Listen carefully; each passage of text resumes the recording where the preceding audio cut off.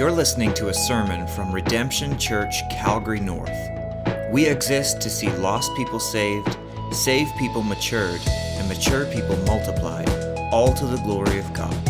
For more information, visit redemptioncalgarynorth.com. Well, good morning. So glad you could join us here. A special welcome to those watching online. Glad you could be with us in that way to hear from God's Word and worship with us as a church family. Today we're taking a little break from Romans, and we are starting a three-part series from the Gospel of Mark entitled Alone. This morning we'll focus on Jesus' triumphal entry into Jerusalem, which was commemorated by today on Palm Sunday. And then on Good Friday, Pastor Trevor will take us to Gethsemane, where Jesus was alone in the garden. And then on Resurrection Sunday, the theme is alone in His glory. By the way, before we get too far, I just want to make sure you know all the things we have planned for this week. We've written kind of a simple family devotion for Holy Week that you can use with your family. That was in the newsletter, and we'll send out an email on that tomorrow as well. There's prayer and worship happening this week, both Tuesday and Thursday. That's at 6:30. It's going to be on Zoom, including like a little 10-minute kids session at the beginning of that. On Good Friday, we have two services. Many of you have already registered for the 9 or the 10:30. And then on Easter Sunday, we have, or at least right now, we have three services, 7, 9, and 11. Not too many takers for the 7 just yet, but maybe there's some enthusiastic sunrise service kind of people, but that's kind of our backup service. We'll see if it's needed, if the other two get full. Just a note, there's no children's ministry at Good Friday or the Omnia 7 o'clock Easter service. And all these details in the newsletter, on the Church Center app, and you do need to register for those services as well. By the way, if you have registered, you don't need to register infants or if you're serving, just so we can max out our space. So that's what's coming up this week. All right, back to the Gospel of Mark. I'm super excited about this little mini-series. It's something Pastor Trevor and I have been talking about for a number of weeks here, and I just really think it's fitting, and my heart has been so full as I've been spending time in the Gospels. I think we're all aware of the challenges of this past year. We've all made adjustments. We've all had to change plans to shift our expectations and settle into kind of this different way of life. And in the process, we've had to come to grips with some level of aloneness. I'm talking about everything from extended cabin fever to postponed, repostponed, and then canceled trips. I'm talking about prolonged time away from family and friends, to weddings and funerals that had less people than you would have preferred to invite. I'm talking about the frustrating hindrances of what can feel like never-ending regulations and everything else that was a part of these last several months. In some way or another, we've all experienced what it means to be alone. Alone without friends and family. Alone in our viewpoints. Alone in our financial, physical, or spiritual struggles. Alone in feeling misunderstood or misrepresented. The irony is that we're not alone in our aloneness. It's a common, every person kind of experience. And we don't need a global pandemic to remind us that we sometimes feel lonely or distant from others. The reality is, at times, we feel like others just don't understand. We feel missed or unseen. So we all know what it is to be alone. It's a universal human experience, and that means the good news is, in His humanity, Jesus can relate. He was familiar with the full range of human experience, yet without sin. And as we'll see, during His earthly ministry, Jesus was often alone. In fact, no one has experienced aloneness like Him. No one has ever been so isolated, so excluded, so misunderstood, so misrepresented, and yet so unrivaled in glory. No one has been as alone as Jesus because He stands alone as Lord and Savior.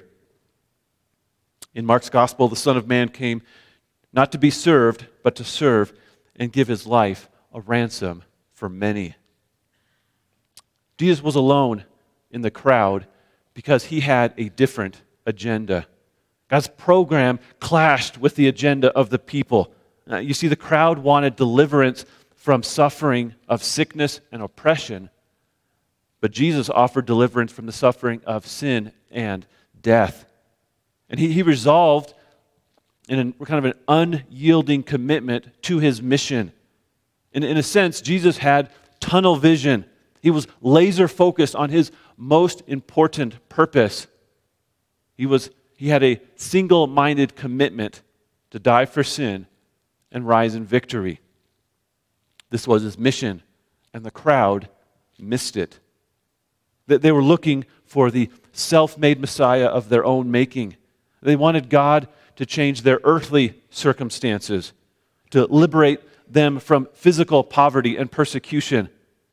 Jesus, however, came to change their spiritual condition and liberate them from spiritual poverty. Jesus came to seek and save the lost.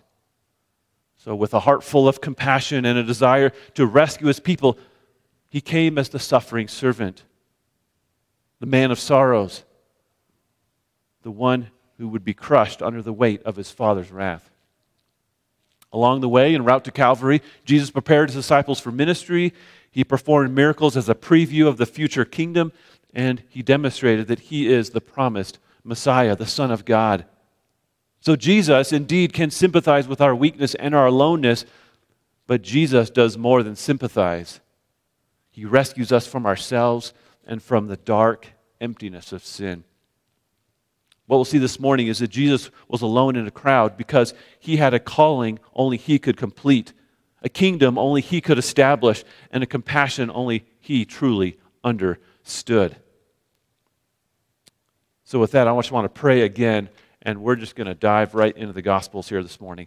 Let's pray and just ask God to work in our midst.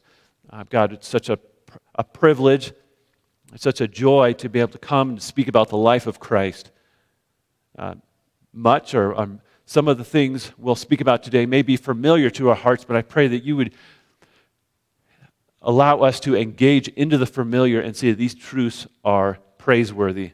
These truths are precious, and they are the good news of the gospel. Lord, bring our hearts deep into communion with you, even here this morning. We ask, Spirit, that you would give us eyes to see Christ more, understand your word more, and that we would rest in it, and it would cause us to worship and obey. So accomplish your good purposes here this morning, we ask in Jesus' name. Amen. Well, if you haven't already, you can turn in your Bible to the Gospel of Mark. We will eventually get to chapter 14. To give you an idea of where we are headed, the first point will really kind of set the scene. It'll kind of give us some of the events leading up to Palm Sunday. And then the second point will focus on the actual triumphal entry. And the last point will briefly consider two events that happened after Jesus entered into the city of Jerusalem. So we're about to go on a journey so we can prepare our hearts to worship the crucified King during Holy Week. And let me just say, we got a lot to cover this morning, so this might be kind of one of those sermons where you just kind of take it in. You just kind of hear about the life of Christ, hear about these kind of events that propelled him towards Holy Week, towards the triumphal entry, and ultimately towards the cross. I think when you take it collectively, when you kind of hear and feel the weight of the theme, it just leads to much worship, and I hope a response of just trusting him more. So with that, we begin with the highlights from Jesus' ministry to show that he was alone in his calling. Jesus was almost always in the middle of a crowd, but he was alone in his calling. The crowds often viewed him as kind of this miracle worker who could meet their personal needs. But miracles, you see, the miracles of Jesus, they aren't actually meant to meet the personal needs of those whom he's serving, but rather to demonstrate that he is qualified to fulfill his actual calling, which is to save sinful men and women from death and destruction. In fact, at times, Jesus even told the people to stop clamoring for signs. Because if you focus too much on the miracles, you miss the Messiah. Consider what happened after Jesus fed the 5,000. The crowd was convinced that he was a prophet like Moses, who could deliver them from Rome just as Moses had delivered the people from Egypt. After all, Jesus provided a sort of manna from heaven. But what the crowd and the people failed to see was beyond their physical needs, to understand that Jesus satisfies a much deeper and more significant spiritual need. He is the bread of life. So according to John 6:15, while they were ready to take him by force to make him king, Jesus withdrew again to the mountain by himself. Jesus' kingdom is not of this world. So while thousands of people wanted him as their king, he fled to be alone. God was going to establish Jesus' kingdom, but through suffering, not popularity. Well, after a short time, we read in Mark 8:27 that Jesus asked his disciples, "Who do the people say that I am?" That's an important question. Do the crowds understand Jesus' mission and calling? Well, no, not exactly. So Jesus asked his disciples, do the disciples understand his mission and calling? He asked them, "Who do you say that I am?" And Peter asked him, "You are the Christ." Well, that's a good answer, but Jesus still needed to clarify and redefine what it means to be the Christ. So in the next verses there in Mark 8, he explained that the Messiah, the Christ, must suffer and die and rise from the dead. And Peter, the guy who had just confessed that Jesus is the Christ, rebukes him. Right? He says, no, you don't understand, Jesus. That's not what the Messiah does. You got your role all mixed up here. Peter couldn't accept a suffering Savior. In fact, even after Jesus was transfigured in glory and the Father identified him as his Son, and even after Jesus predicted his crucifixion again, James and John asked Jesus if they should call down fire on the Samaritans. Again, they're just not getting the mission. They're not understanding that Jesus came to save all nations, all people groups. You fast forward several months, and Jesus remains unwavering in his resolve to go to Jerusalem and to be the Passover lamb. Everything is leading towards Jerusalem. Only months before Palm Sunday, Jesus was actually in Jerusalem to celebrate the Feast of Dedication, also known as Hanukkah. During that visit, Jesus taught that he is the Son of God, one with the Father. As a result, what happens? The Jewish leaders wanted to arrest and stone him. They too missed it. Even those who knew the Old Testament so well failed to see the Messiah. In that case, they didn't arrest Jesus. He escaped, traveled about 40 kilometers east to Perea, where John the Baptist had ministered. And there, well, what happens? People come and tell him that it's Herod's desire to kill him. Herod now wants an opportunity to kill Jesus, but Jesus was unfazed. Listen to this. In Luke 13:32, this is how Jesus responded to the news that Herod wants to kill him. He said, "Go and tell that fox, behold, I cast out demons and perform cures today and tomorrow and the third day, and I finish my course. Nevertheless, I must go on my way today and tomorrow and the day following, for it cannot be that a prophet should perish away from Jerusalem." In other words, Jesus says, you know what? I decide when and how I die. That's not up to Herod. Jesus alone has the authority to lay down his life and take it up again. But he does, however, need to get to Jerusalem because the appointed time was drawing near. So, Jesus walks to Bethany now. He visits Mary and Martha. Lazarus had died. So when Jesus arrives, Lazarus had died. You know the story. And Jesus wept. He comforts Mary and Martha, but he also weeps over the reality of the consequences of sin, that sin produces death, that sin has produced this broken and fallen world, so he weeps. He knows that he must defeat death with his own death on the cross. So he raised Lazarus from the dead as a preview of his greater resurrection. Many believed on that day, but the Pharisees continued to plot Jesus' death. Now, this time, it's almost time for the Passover, and everyone wondered if Jesus was going to be in attendance. The heat is getting hotter. The Pharisees are being louder. And in fact, they've told everybody, if you see Jesus in Jerusalem, let us know his whereabouts so that we can arrest him. Well, at that point, Jesus went northward, all the way up to Galilee, some 100 kilometers up to Galilee, so that he could join the pilgrims who would be making their way down to Jerusalem for Passover. Jesus is not running away. He's just preparing his disciples. Ultimately, Jesus' calling was to die in the place of sinful men and women and then rise from the dead in victory. And again, this must happen in Jerusalem.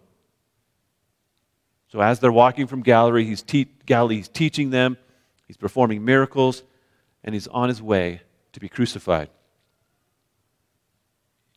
So he comes all the way down, goes around Samaria through Perea, and then across over to Bethany. He arrives in Bethany once again.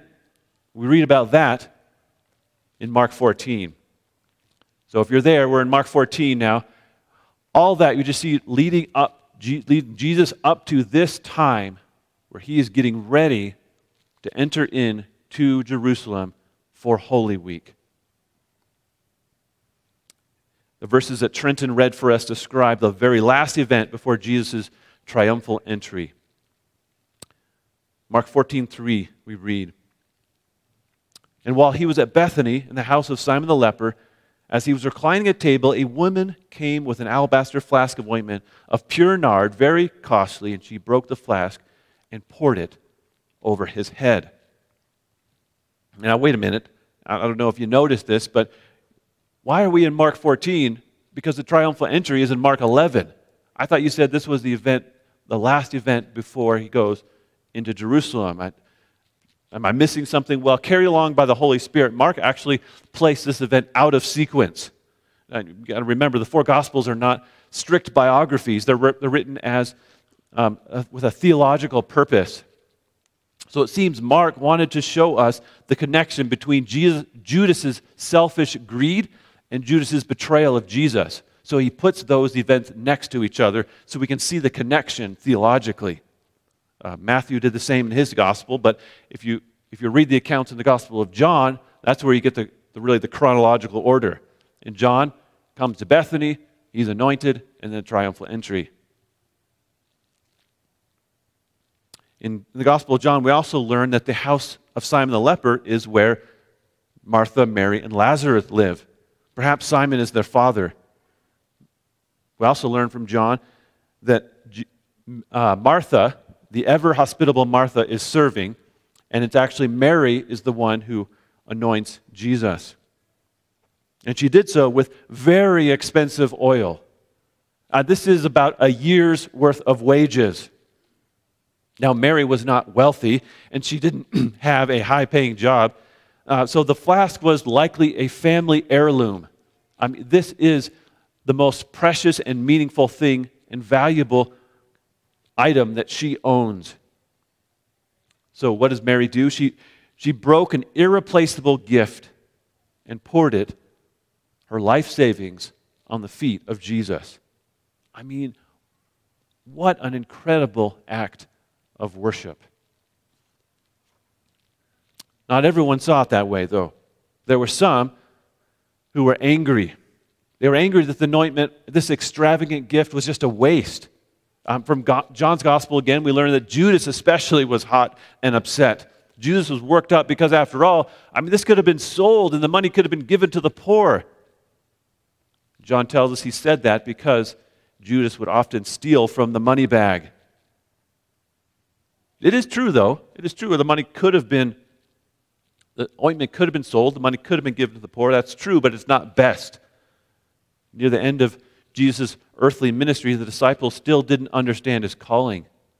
He didn't come to inspire social reform or to inspire random acts of kindness. He came to die, and Mary was preparing him for his burial. In that moment, Mary understood. She honored her Savior. She anointed her King. And as a result, at least by the disciples, she was mocked and rebuked. She was brought into Jesus' lifelong experience of aloneness in his calling. She experienced a glimpse of what it was like to prioritize Jesus' crucifixion mission over earthly circumstances. Perhaps Jesus' empathy when her brother died and his power to raise Lazarus from the dead had transformed her and given her an eternal perspective. Perhaps she could accept that Jesus must die because she was believing that he is the resurrection and the life. You see, much like the expensive gifts that the three wise men had brought the baby Jesus, Mary was part of something bigger than herself. And her simple sacrificial devotion left a legendary legacy that we still talk about today. But there's something we need to see in this account. It was not only the lavish gift that Jesus praised. It was not only the costly kind of sacrifice that she made. You see, it seems Mary was the first and most notable person to understand that the gospel is realized and the kingdom established through humility and suffering.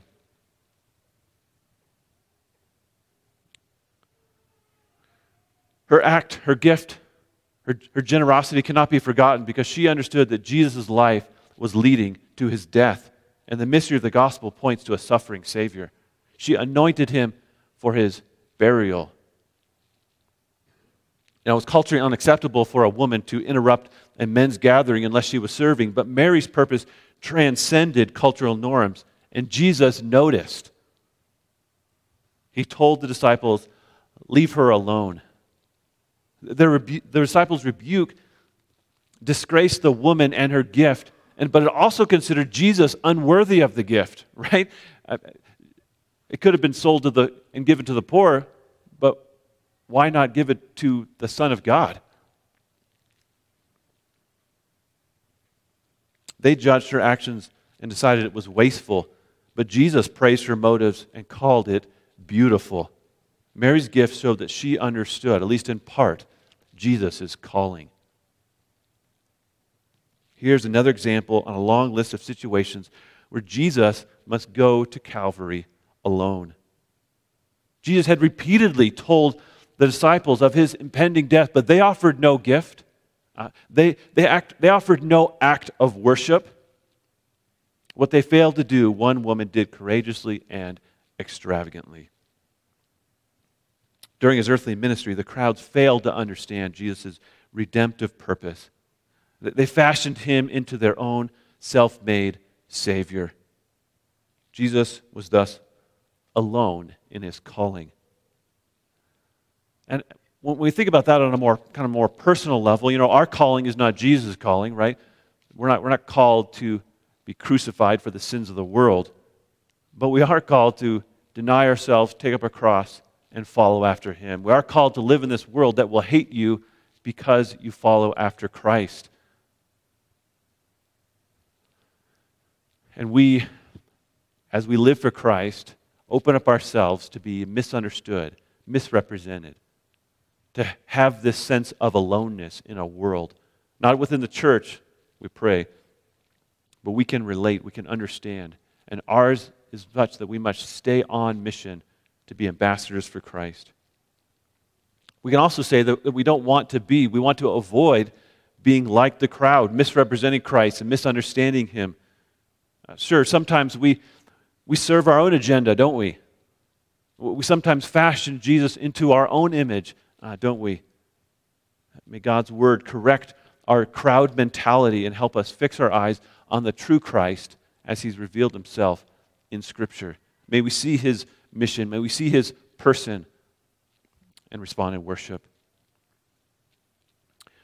Well, that was a lot just to kind of see the life of Christ, some of his calling that kind of built up to this moment, the big day where Jesus would arrive in Jerusalem. And for that, we turn back to Mark chapter 11 to see that Jesus was alone in his coronation. Before now, Jesus had refused most public praise as the Messiah. He had not been very public in his identity as the Messiah. Well, that was about to change. Right? Jesus was going to storm into Jerusalem, overcome Rome, appoint the Pharisees as the official leaders, and empower the people with abundant, prosperous life, right? Is that what Mark 11 says for you guys? No. Okay, well then, he's at least going to do lots of earth-shattering miracles. I mean, heal the people, cast out demons, raise the dead. This is the culmination. This is the grand finale. This is the out with a bang moment, right? No, not exactly. You see, Jesus' earthly end is similar to his earthly beginning. Humble and unassuming. Sure, there was some fanfare, but nothing like what you'd expect for the Son of God. Look at it with me in Mark 11, starting in verse 1. Now when they drew near to Jerusalem, to Bethphage and Bethany, at the Mount of Olives, Jesus sent two of his disciples and said to them, "Go into the village in front of you, and immediately as you enter it, you will find a colt tied, on which no one has ever sat. Untie it and bring it." Now Bethphage was a small kind of suburb of Jerusalem located near the Jericho road, the path to Jericho. Bethany was right next to Bethphage and was a slightly larger town, about 3.5 kilometers southeast of Jerusalem, also on the road to Jericho. So this is kind of the last pit stop, the last rest area when you're heading into Jerusalem. And it was a common place for Jesus to billet. Both villages were on the Mount of Olives, which is about 300 feet above Jerusalem. So Jesus was almost ready to go into the city, but there was preparations to make. And Jesus ensured that his disciples would be successful in their preparations. Look at verse 3. "If anyone says to you, 'Why are you doing this?' say, 'The Lord has need of it, and will send it back here immediately.'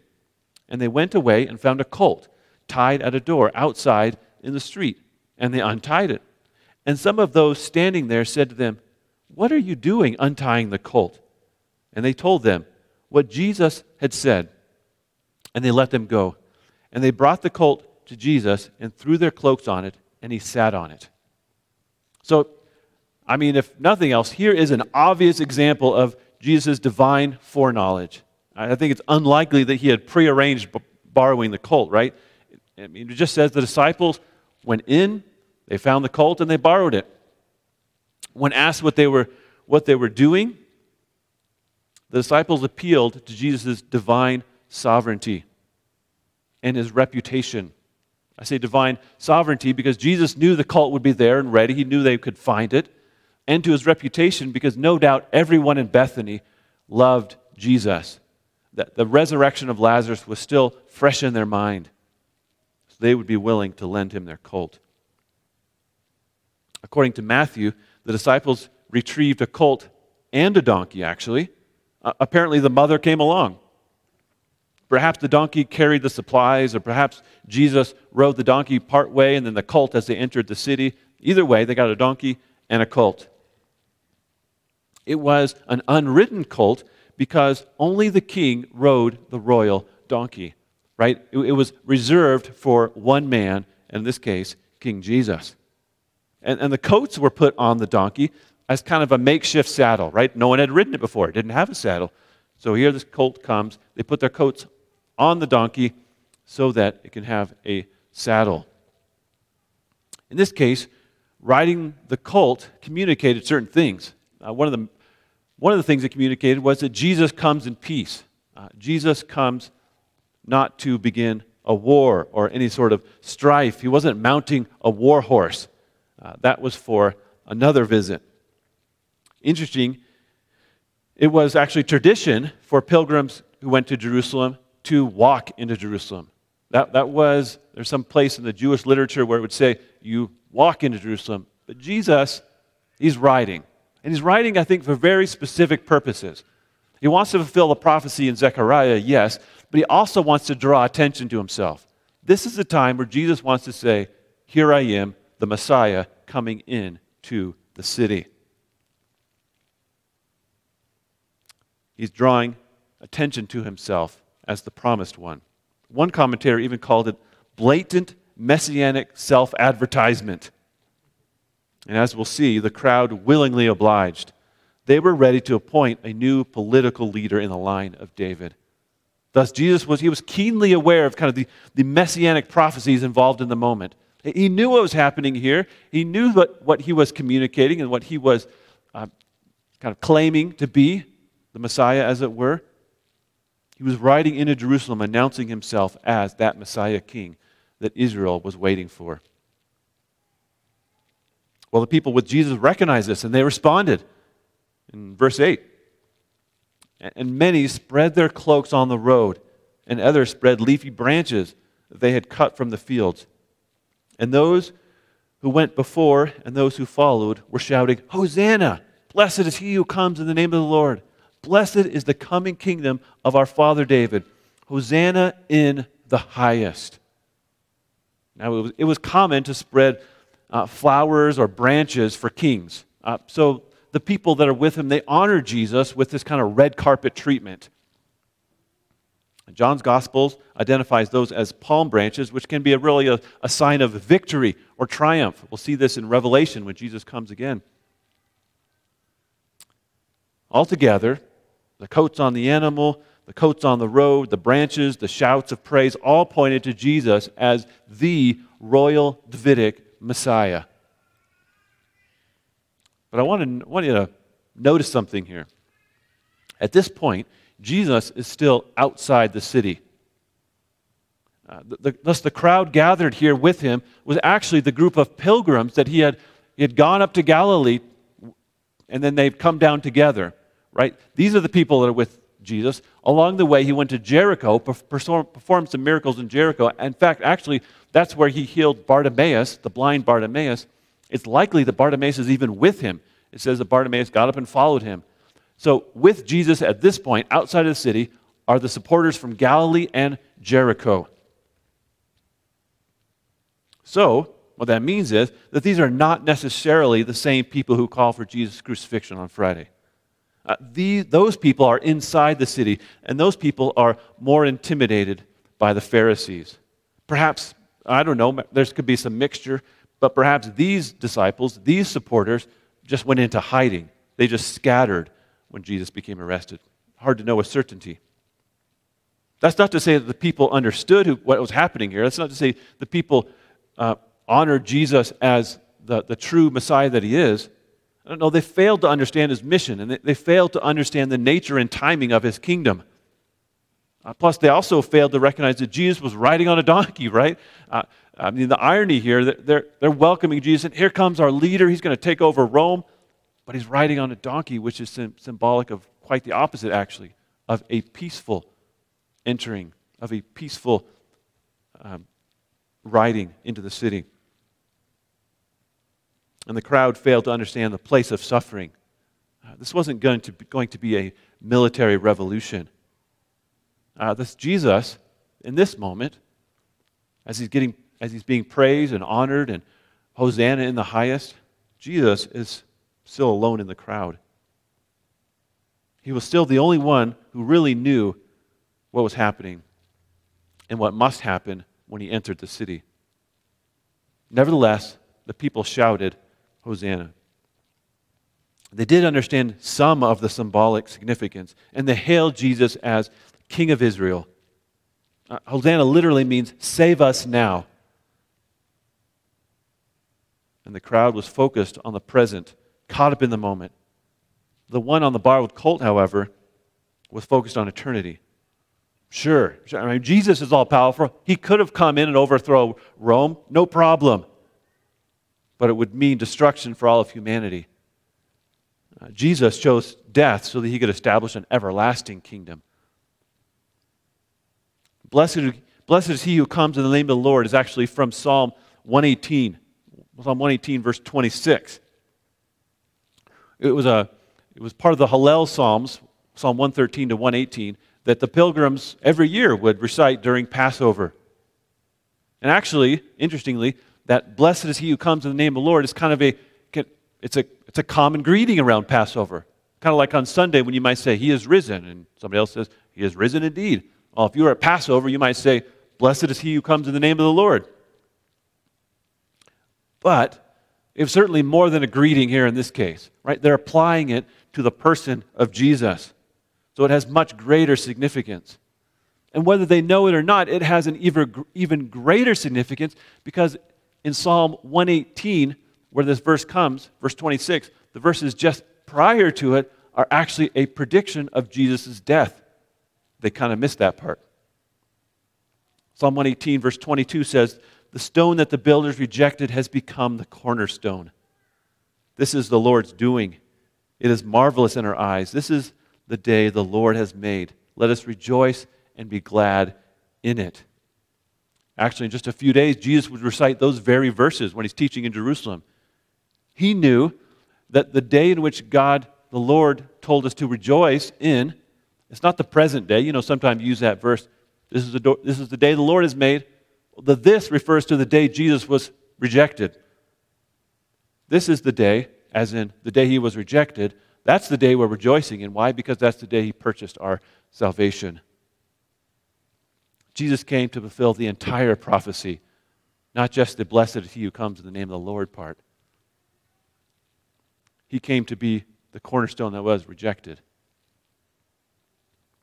The crowd also shouted, blessed is the coming kingdom of our father David. This just expresses a real enthusiasm for a political kingdom. And Jesus is the son of David. He is the promised Messiah, the conquering king. He came to sit on the throne of David, to set up a kingdom that will never end. And yet, this moment was about something else. Or I should say, about the preliminary work. This was about his redemptive mission.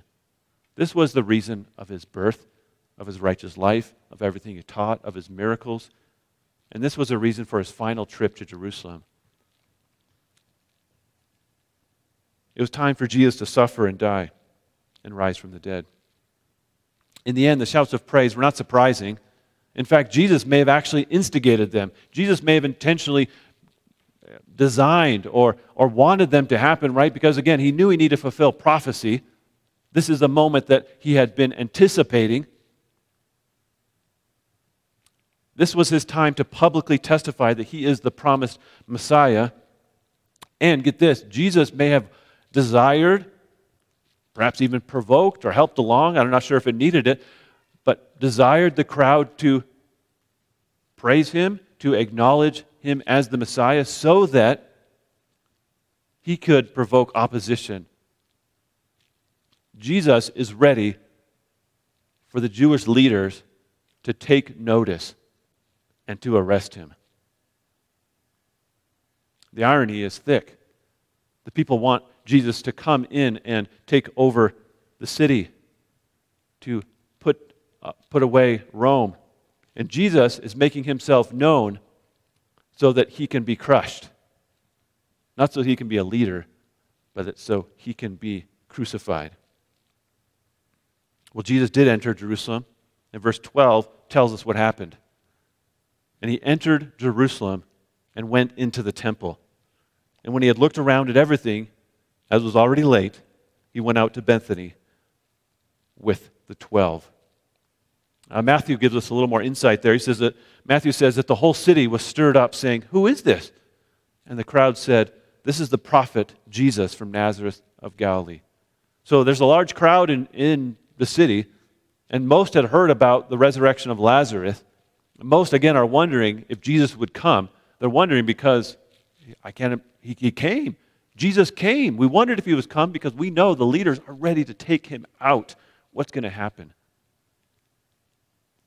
It was late, though, so Jesus went straight to the temple. The goal of his journey was not Jerusalem in general, it was the temple in particular. He had arrived at his destination, indeed his destiny. And what happened next? No uprising, no kingdom established. Jesus looked around and went home. Commenting on this verse, one of my university professors said, Jesus enters the temple alone, and having sized it up, he leaves for Bethany with his disciples. Jesus is indeed the Messiah, but he is veiled and unrecognized. even when he stands at the center of Israel's faith, he stands alone. This Easter season, we remember that Jesus' mission was accomplished through humility and suffering. And again, as ambassadors for Christ, we are on a mission to be humble. We expect and anticipate suffering as a part of our calling as Christians. So we want to stay focused to avoid worldly distractions and earthly distractions so that we can stay on mission, so we can stay our course, so we can follow the example of our Savior, Christ.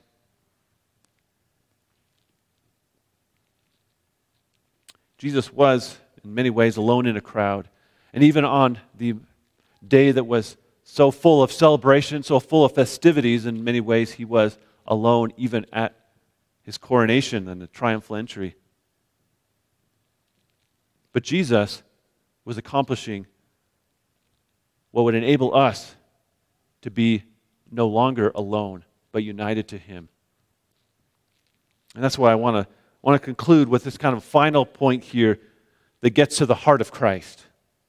You see, for Jesus, his calling, his coronation, his crucifixion, they were all grounded in his compassion. In fact, Jesus is most often described as compassionate. Compassion reflects his deepest heart. Our sin and suffering evoke his strongest affections and deepest desires of sympathy, comfort, correction, and a desire to rescue us from this broken, sin-cursed world. We see a window into that heart with the events that happened immediately after Jesus entered Jerusalem. We see that Jesus, in some ways, is alone in his compassion. As I said, Jesus was full of compassion because the people were blind. They were blind to their need for saving grace. Jesus was also concerned because people were trading the worship of God for the worship of self. In response, Jesus wept and Jesus warned. He desired his people to trust him and to turn from their sin. At least 3 times Jesus lamented over Jerusalem. At least 3 times when Jesus thought about Jerusalem and his people, it brought him to weeping. Now, none of those times are recorded in Mark, so we'll actually go to Luke chapter 13. Here in Luke 13:34, we read, "O Jerusalem, Jerusalem, the city that kills the prophets and stones those who are sent to it. How often would I have gathered your children together as a hen gathers her brood under her wings, and you were not willing. Behold, your house is forsaken, and I tell you, you will not see me until you say, Blessed is he who comes in the name of the Lord." Now, Jerusalem had kind of this unsavory reputation for killing prophets. But Jesus was more than a prophet, right? Jesus is their Savior. And with tenderness and compassion, he longed for his people to take refuge in him, but they refused. These verses actually anticipate the triumphal entry. Jesus prayed this prayer, lamented this lament, back when Herod had wanted to kill him. That very same lament is recorded in Matthew 23, after the triumphal entry, which is not surprising because it seems almost every time Jesus thinks about the city of Jerusalem, he has these compassionate outbursts. In Matthew's gospel there, another time when he lamented over the city, he uses blessed is he who comes in the name of the Lord in the sense of his second coming. But where I want to focus a little bit more is on the third lament that occurred as Jesus approached the city during his triumphal entry. In Luke 19, we read about Jesus lamenting over the city. So the picture here is he comes to Bethany, Bethphage. He gets the colt and the donkey. He's riding towards the city. The people are crying out, Hosanna, Hosanna in the highest. And before he gets to the city, we read in Luke 19 these words. And when he drew near and saw the city, he wept over it, saying, "Would that you, even you, had known on this day the things that make for peace. But now they are hidden from your eyes. For the days will come upon you when your enemies will set up a barricade around you and surround you and hem you in on every side and tear you down to the ground, you and your children within you. And they will not leave one stone upon another in you, because you did not know the time of your visitation." Jesus had a deep and abiding compassion for Jerusalem, his people. So when the Son of David, Israel's promised Messiah, saw Jerusalem, and he knew the events that would unfold in the week ahead, he wept. He wept not for himself, he wept for the people. That word wept has the idea of wailed. Jesus sobbed as he lamented. The emotions and the weight is heavy and burdensome to him. God's people did not know the things that make for peace. Ironically, Jerusalem means the foundation of peace, right? Shalom, Jerusalem, the foundation of peace, especially in view here is peace with God. So the city of peace did not have peace with God, even as the Prince of Peace rode into its gates. But what are the things that make for peace? Well, we have peace with God through justification by faith, purchased at the cross. Colossians 1:20 says, "Jesus reconciled to himself all things, whether on earth or in heaven, making peace by the blood of his cross." But these kind of things, these realities, this suffering servant, Isaiah 53 truths that Jesus would be crushed for our iniquities, they were blind to what makes for peace. And as a result, the destruction of Jerusalem and the temple was inevitable. Jesus described the kind of typical siege used by enemies to overthrow a city. In this case, the city would be captured and destroyed. And the reason given was in verse 44, because you did not know the time of your visitation. In other words, God's people did not accept God's promised Messiah. They failed to recognize the fulfillment of Old Testament prophecies. They failed to understand Jesus' teaching about himself and his mission. They failed to acknowledge the miracles that authenticated Jesus' claims. And so, Jesus wept. He wept with compassion. The compassion was warranted because destruction was imminent. Israel is the withered fig tree, dried up and unfruitful. Their rejection of the Messiah would soon culminate in his crucifixion. It will require catastrophic devastation and destruction to fulfill God's discipline that they've provoked in order for them to trust him for their salvation. So during Passover, and what seemed a time to rejoice and to celebrate, during the triumphal entry, and what seemed like such a glorious and exalting of the king sort of time, Jesus mourned. He alone understood the full weight of Holy Week. He alone had a heart full of compassion. He alone knew the deceived and depraved hearts of the people. And he alone anticipated the brutal death at the hands of those he came to save. So he lamented Jerusalem's barren spiritual condition. And he did so alone. But we also need to see that his compassion is active. He feels the weight, but he also is motivated into action. He takes the initiative to love and confront others. As we already saw, after Jesus entered Jerusalem, he scouted out the temple. Right? We saw that in Mark 11:11. He scouted the temple, went back to Bethany. Well, the next day on Monday, where does he go? He goes to the temple, this time with a compassionate anger. He returned to the temple to purify the marketplace extortion. Passover was big business, right? Passover was your cash cow. Merchants could inflate prices, raise exchange rates, compromise quality, and take advantage of the pilgrims who needed to make sacrifices. And the scale of this commercial operation was staggering. It's estimated that a single vendor could sell 3,000 sheep a day. I mean, hundreds of thousands of lambs were sacrificed during Passover. And this kind of market arena here was happening in the court of Gentiles, which is about 35 acres in size. So this is a big undertaking here. Instead of facilitating worship, however, the atmosphere deteriorated into greed-driven marketplace agenda that provoked Jesus' wrath. And so he disrupts all the transactions. You know what happens? He's flipping over tables. He's even preventing the sacrifices from happening. After cleansing the temple, Jesus justified his actions by quoting from Isaiah 56 and Jeremiah 7. Those verses point out that Jesus came to save all nations, that the temple was actually meant to be a witness place for the Gentiles to come and to receive salvation. And Jeremiah 7 confronts their false worship. So Jesus is saying, you've totally perverted the temple and its purpose. As a result, the Jewish leaders feared Jesus, and they strengthened their resolve to kill him. The power-craving Pharisees feared Jesus would take the people's allegiance away from them.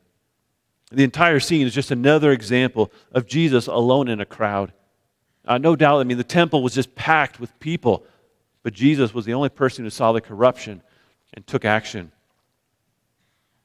I think Jesus' heart is instructive for us. He exemplifies genuine compassion for the lost and an uncompromising commitment to true worship. In response, kind of as we close here, we should ask, what makes you weep? Jesus wept at the devastating consequences of sin. He wept at people's blindness to the gospel and the thought of them perishing. This Easter season, we worship a crucified Savior, and we rejoice in his victory over death. It's also appropriate to weep at the sin that required Holy Week, and to weep over those who still don't know the significance of these events. The church should be full of believers who share this concern over lost souls and preach the gospel in light of coming judgment. You see, compassion says, I'm for that. Compassion says, I'm for that. Jesus was deeply burdened with love and concern for his people. He was troubled by their hindrances to worship. And anger says, I'm against that. Jesus was against exploiting the temple and Passover for selfish gain. He was angry because the weak, poor, and vulnerable were victims of greed. The same heart that wept over Jerusalem turned over the tables. Both were motivated by a longing for God's people to turn away from false religion and trust him for genuine soul-transforming salvation. Thus, in compassion, you and I, we weep for those who don't know Christ. And with anger, we oppose those things that exploit the vulnerable and hinder the gospel. At this point, in a matter of days, Jesus would find himself alone in the crowd, only this time the mob wouldn't cheer and celebrate. They wouldn't watch in amazement as he turned tables. Instead, they would mock him and demand death. As we move into Holy Week, as we think about Jesus' journey, his life, his arrival in the city, and his actions within the city, let's worship, let's weep, and let's pray that we may win souls with the gospel. Let's pray together. Father, we've taken just this extended time to think about the life of Christ leading up to that day many years ago when he entered into the city.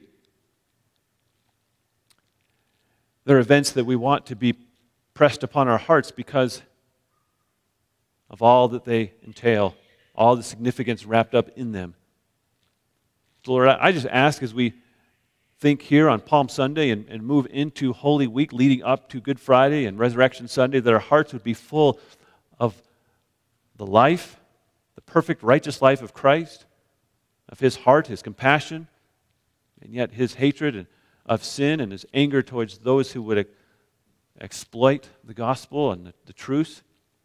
Father, give us a heart like the heart of Christ. May we see him and express the same heart, a deep longing for those unsaved to know you. And I pray also that we'd enter into this week just with a heart of worship. We're so grateful that, Jesus, you walked the path alone. You bore the wrath of your Father so that we could be your children. We worship you, Jesus. We worship you in song, with our life, and with our faithful obedience. We ask it in Jesus' name. Amen. Thanks for listening to this sermon from Redemption Church, Calgary North. For more information about our church, visit redemptioncalgarynorth.com.